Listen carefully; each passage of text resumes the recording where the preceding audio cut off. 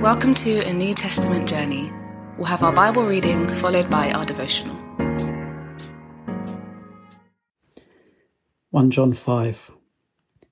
Everyone who believes that Jesus is the Christ is born of God, and everyone who loves the Father loves his child as well. This is how we know that we love the children of God, by loving God and carrying out his commands. In fact, this is love for God, to keep his commands. And his commands are not burdensome, for everyone born of God overcomes the world.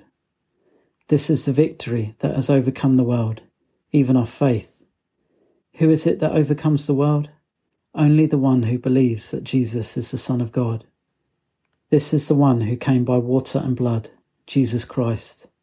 He did not come by water only, but by water and blood. And it is the Spirit who testifies, because the Spirit is the truth.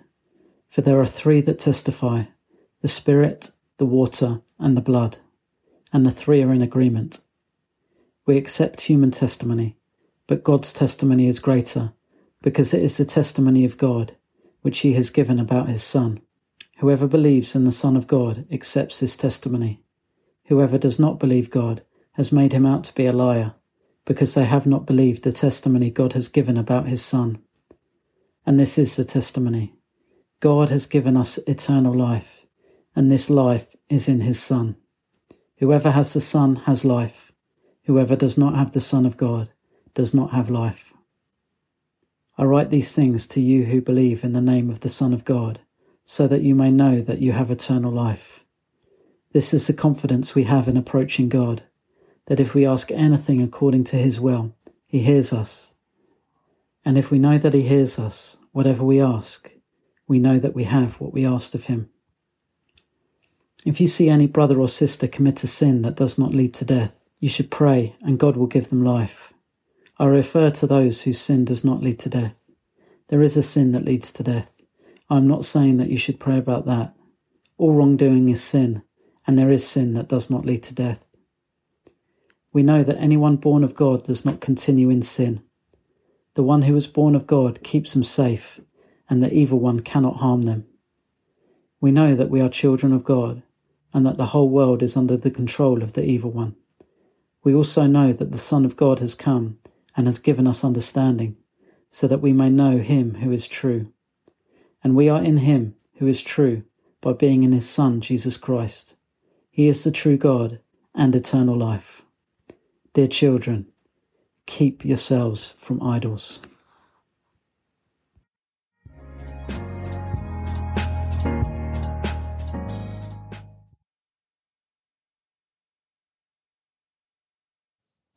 In this book, there's just so many pithy little quotes of verses.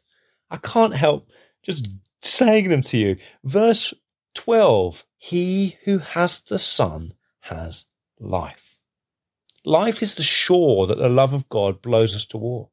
The early Christians didn't think the word life summed up the sheer extravagance of what was on offer, so they put the word eternal in front of it.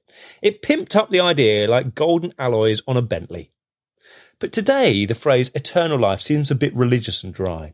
We need to think about it again. For John, eternal life, or just life, is the most exquisite and long-lasting pleasure available on this earth.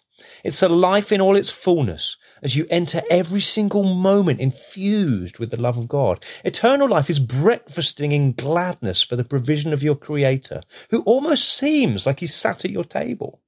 Eternal life is having deep and vivid friendships where you give and see them grow. Eternal life is truly understanding who we are, knowing peace while standing in a train, or overflowing with joy while sitting on the toilet. This God-fueled life wafts us out into the world to see human potential and give ourselves for its coming. This is what Jesus did, and this is what we have in Jesus, as long as we remain in his presence. And that is what we need to fight for. There are so many voices eroding this vision of life. Some make Jesus seem dry or aloof or just, not quite God. Other voices try to encourage you that real life is to be found in the pursuit of your passions. They tell us to idolize our comfort or our reputation or our progress. But those of us who know the Father see the falsehood in these claims. They're elevating trinkets above the treasure They're denying the battle that is raging on the earth. We know that a life of love is not a burdensome command. It's a rich, vibrant, and verdant invitation to a life full of love. A life with God is an invitation to delight. And I think it would be rude if we refused to enjoy it. Here's a question for reflection. Do you enjoy God?